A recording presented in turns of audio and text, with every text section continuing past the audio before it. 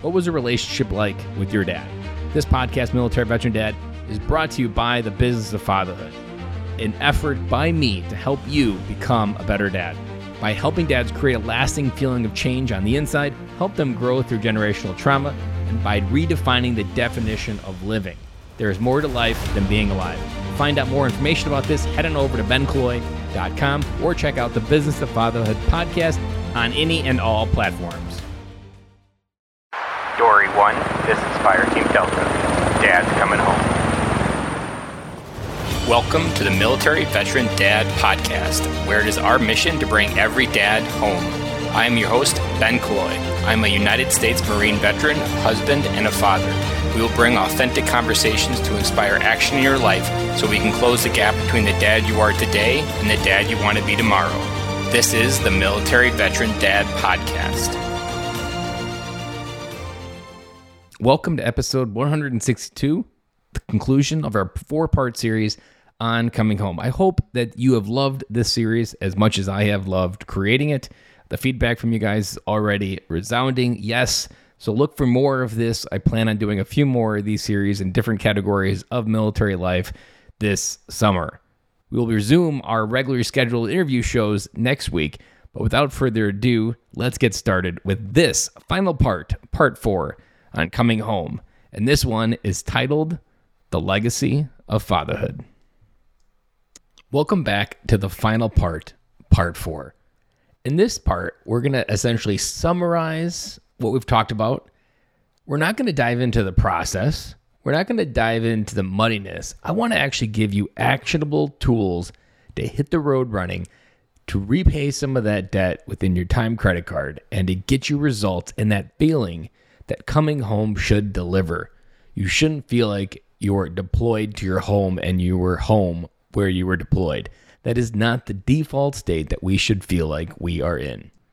Before we go into hitting the road and understanding exactly how to repay some of that time debt, I want to address one big giant elephant in the room. So depending on where you're coming from, depending on what you've already gone through, depending on what things you're bringing home, whether it be PTSD, whether it be stories, no matter what you are bringing home, this process isn't going to be easy. And I want to give you some of the best advice and framework for suicide to prevent you from going into that dark corner. Because in an unsuccessful coming home process, there are a couple different scenarios that play out. One, things just never come back to normal, and maybe you end up getting divorced, and life never goes back to normal, and you never go back to feeling anything other than numb. And in many cases, that also can lead to suicide. Or you're in the family still, and you're leading yourself to a place of numbness, and that in itself brings you to the point of suicide as well. I've interviewed a lot of dads on this podcast. The conclusion in all the cases where suicide was either involved or it was an attempt is this. The pain that you are feeling, whatever that pain may be, no matter how deep that pain is, the only thing that you are doing when you take your own life is passing it on. There's a couple things that happen after you take your own life that this pain, you come to this conclusion that you think this pain inside you, this burden, this BS that you are buying on the inside is going to end. If I remove the common variable, which is me, I'm the one that causes fights with my partner. I'm the one that causes fights with my kids. I'm the one that creates drama in the household. I am the common denominator. Remove the common denominator, everything should get better. Lie number 1. Things never get better because the pain that you are feeling doesn't just die with you. It literally transfers to your family in a way. 1, they never understand it. 2, they can never heal from it. And 3, they'll never understand the answer to this question. And this question should hit you square in the balls if you are thinking about taking your own life. They will struggle for their entire life answering the question, why didn't my dad love me enough to stay? What could have been so bad about me internally? What was broken on the inside of me as a child that my dad thought he didn't need to stay, or that he couldn't stay, or that me being here in the same presence with my dad somehow made me bad? They internalize that feeling and they never heal from it. I've heard stories of kids who are now adults in their 30s, and they'll say they still have never healed from their dad taking their own life. And in many cases, kids will often get stuck in their maturity. If you take your life when they're 12, at this important time where things in their life are developing in a way that they need a father to lead them in their life, those kids get stuck emotionally. Their body keeps growing, but on the inside, they are still those 12-year-old boy and girl that got stuck. They just wanted their dad to stay. Because honestly, no matter what you're going through, if you were to confess to your family, your partner, your wife, what is going on, your ability to get through it exponentially increases. If you were to tell them what your pain is, what you're thinking about, they will help bring you back from that edge. So I open up with this because the stakes for getting through this process and coming home have never been fucking higher, guys. This process that I've been outlining here in this 4-part series gives you a process, an ability to come home in a way that most military members never do, and the ones who take their own life cancel out all the things and all the reasons that those brothers and sisters in war fought to make sure that person came home. Because here's another reality that's beyond this. We often get caught up in these ideas of, why did that person die? Why did that person live? Why did I live and they died? These questions that have no good answers. Well, here's the best answer that I have come to over all the episodes of Military Veteran Dad. They died so you could go home and be the best fucking dad that you could be. They died so you would get a chance to live. They died so you would have a chance to hug your kids in a way that they no longer get to. There is a kid out there that no longer gets to feel their father's love. You do. They died so you could feel that and live within a presence that honors their sacrifice. Every day we don't accept the invitation to be the dad that we know we can be, we are dishonoring the ones who didn't come home, who no longer get to hug their kids, and no longer can live their life. Their life ended so we could live, not so that we could take our own life. Not so we could take our own life. They died so we could live. You getting stuck in this process prevents you from accepting that invitation. It prevents you from acknowledging where you could go. It prevents you from learning from the dads around you of how they got through it. The stakes have never been higher to get through this. This process of being a dad is your legacy. The legacy of fatherhood is what you do here. But it's 10 times more important for what you leave behind. We often get caught up in the military on what did our service mean? What did all that stuff mean in our life? When the reality is what we do here on this earth is important, but what we leave behind is 10 times more important. You are part of an elite group that only a few people in the United States have ever served in the military. You have an ability to gift your kids instincts, wisdom, perspective that the world can't even touch.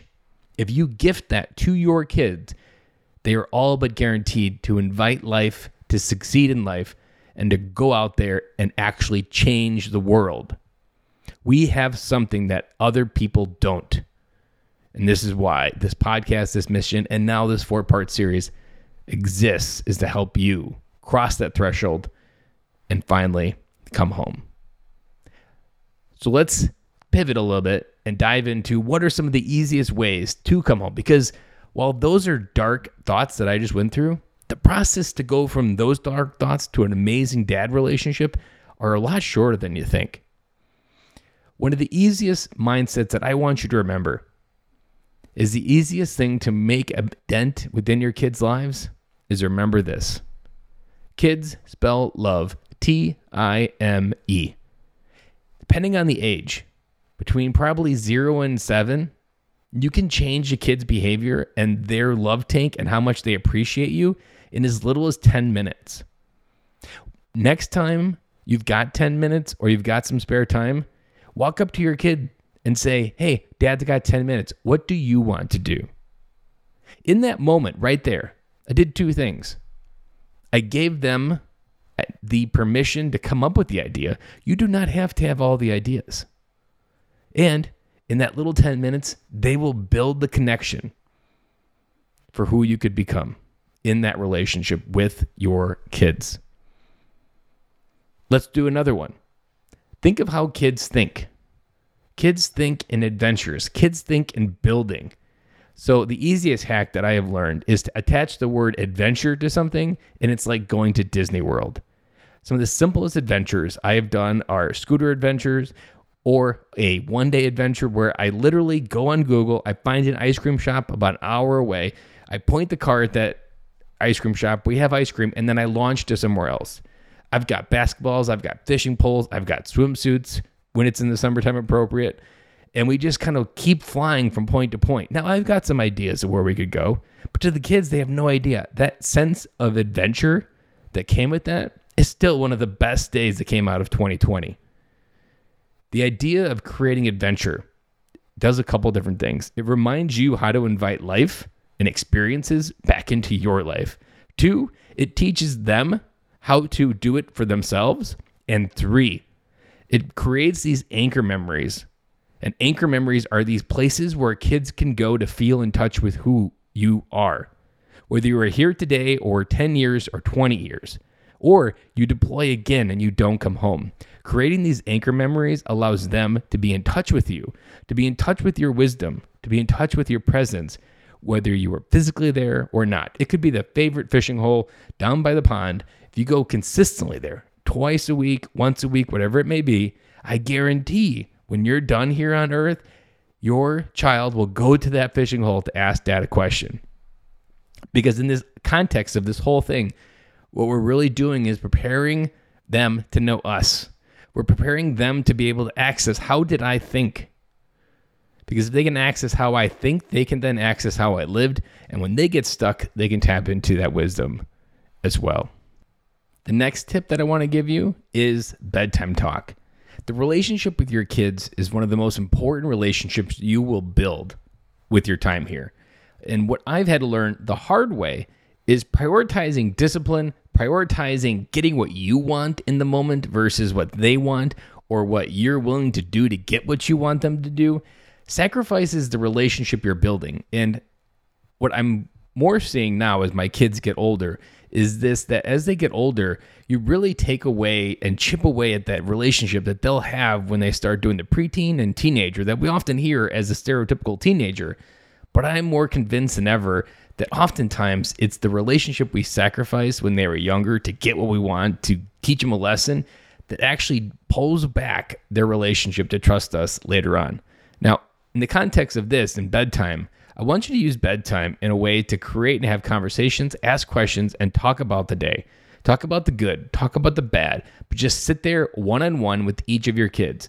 I've done this for years now with all 3 of my kids where I just sit there, and different age groups have different conversations, but there is a point in their life where things start to get heavy, and generally it's between 2nd and 3rd grade, where things happen at school that are really hard and difficult, and they create an emotional response that they want to talk about. Creating a container to have that conversation is critical in this process to come home. And what you're doing here is building a muscle that essentially does this. You are proving to them when it's very small to you, when it may seem like this issue on the playground is like, ugh, another one. To them, this is no different than them losing their job or you losing your job. It's the same emotional reaction for them. Or no matter what you have going on at work, whether it be a devastating conversation, no matter what it is, their world is just as big. Bedtime talk prepares you to create these moments where when it was the little thing, were you there? Were you there when it didn't seem like it mattered, but it did? Because later on, when they're 14, 15, and 16, and later on even further, they're going to remember, how was dad showing up when I was 8? Because now when it's heavy, if he's not there for the little things, I really can't count him for the big things. And often I think this is where I often set up the scenario where my daughter's going to be at a party when she's 16, maybe 18. And she's not going to feel safe. In that situation, she's going to want to pick up the phone and call me. The relationship I have with her, the trust that I've built, that is going to create, hopefully, the feeling that she can call me and know my reaction because I was there for the little things and I'm going to be there to protect her on the big things, that she can trust me to be there and pick her up. These moments don't happen by accident. They happen by design. They happen by investing time. They happen by curating memories, creating those anchor memories. They happen by creating container vehicles to have tough conversations, to celebrate the good things, but in a one-on-one atmosphere. Depending on the season of your life, a big dad win that you can get is doing one-on-one trips with your kids.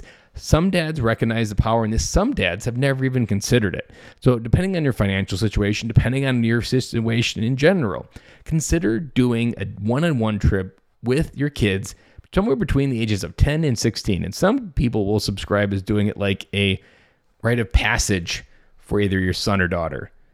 These can be a great way to know your kid on a deep level, know what their dreams are, talk about what it means to be an adult, talk about what responsibility is coming their way, talk about life changes coming their way.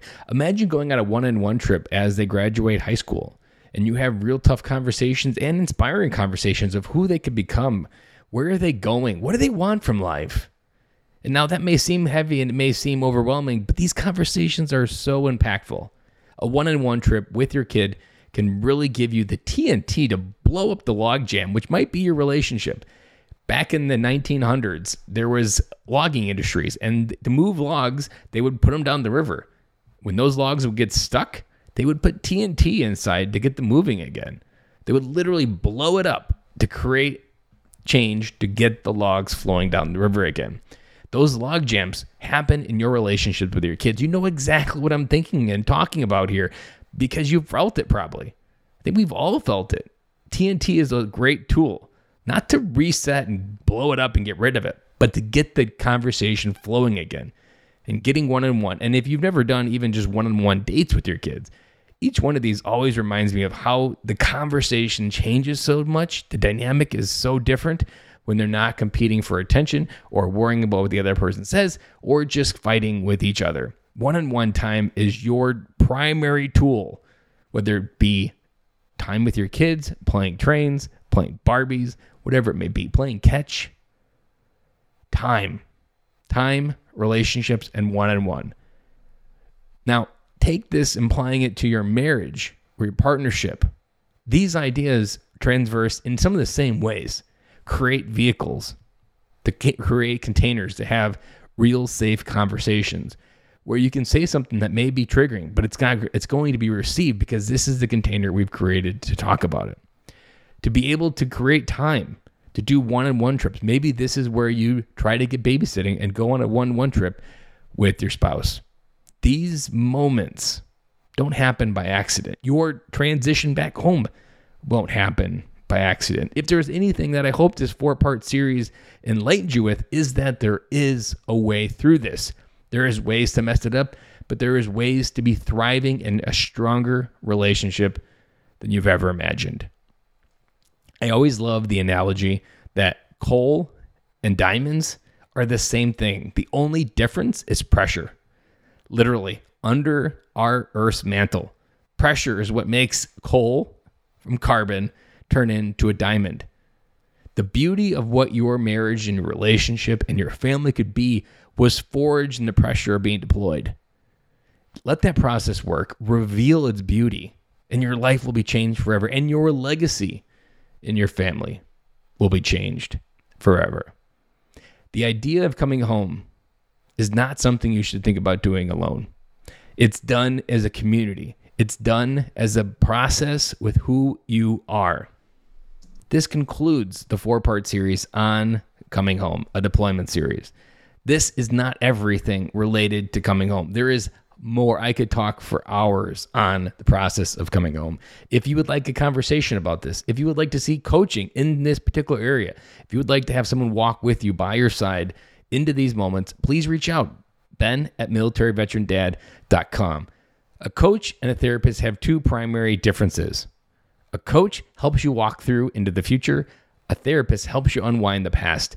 Often, a process of coming home isn't necessarily about understanding the past. There may be particular components within that for PTSD and trauma, but the process of walking through and into your future to get unstuck, coach is perfectly designed that, because we are the advocate. We are the GPS to get you from where you started to where you want to be, and nothing like a Google Maps to get you to that destination, because Google never cares if you flicked off the driver next to you, if you yelled at the one in front of you, or if you tailgated the last two drivers. It is still going to get you to that destination, and so will I. I promise, my sole promise as a coach is to be the coach for you that I wish I had in my life 5 years ago, and to be that for you. Thank you for listening to this series.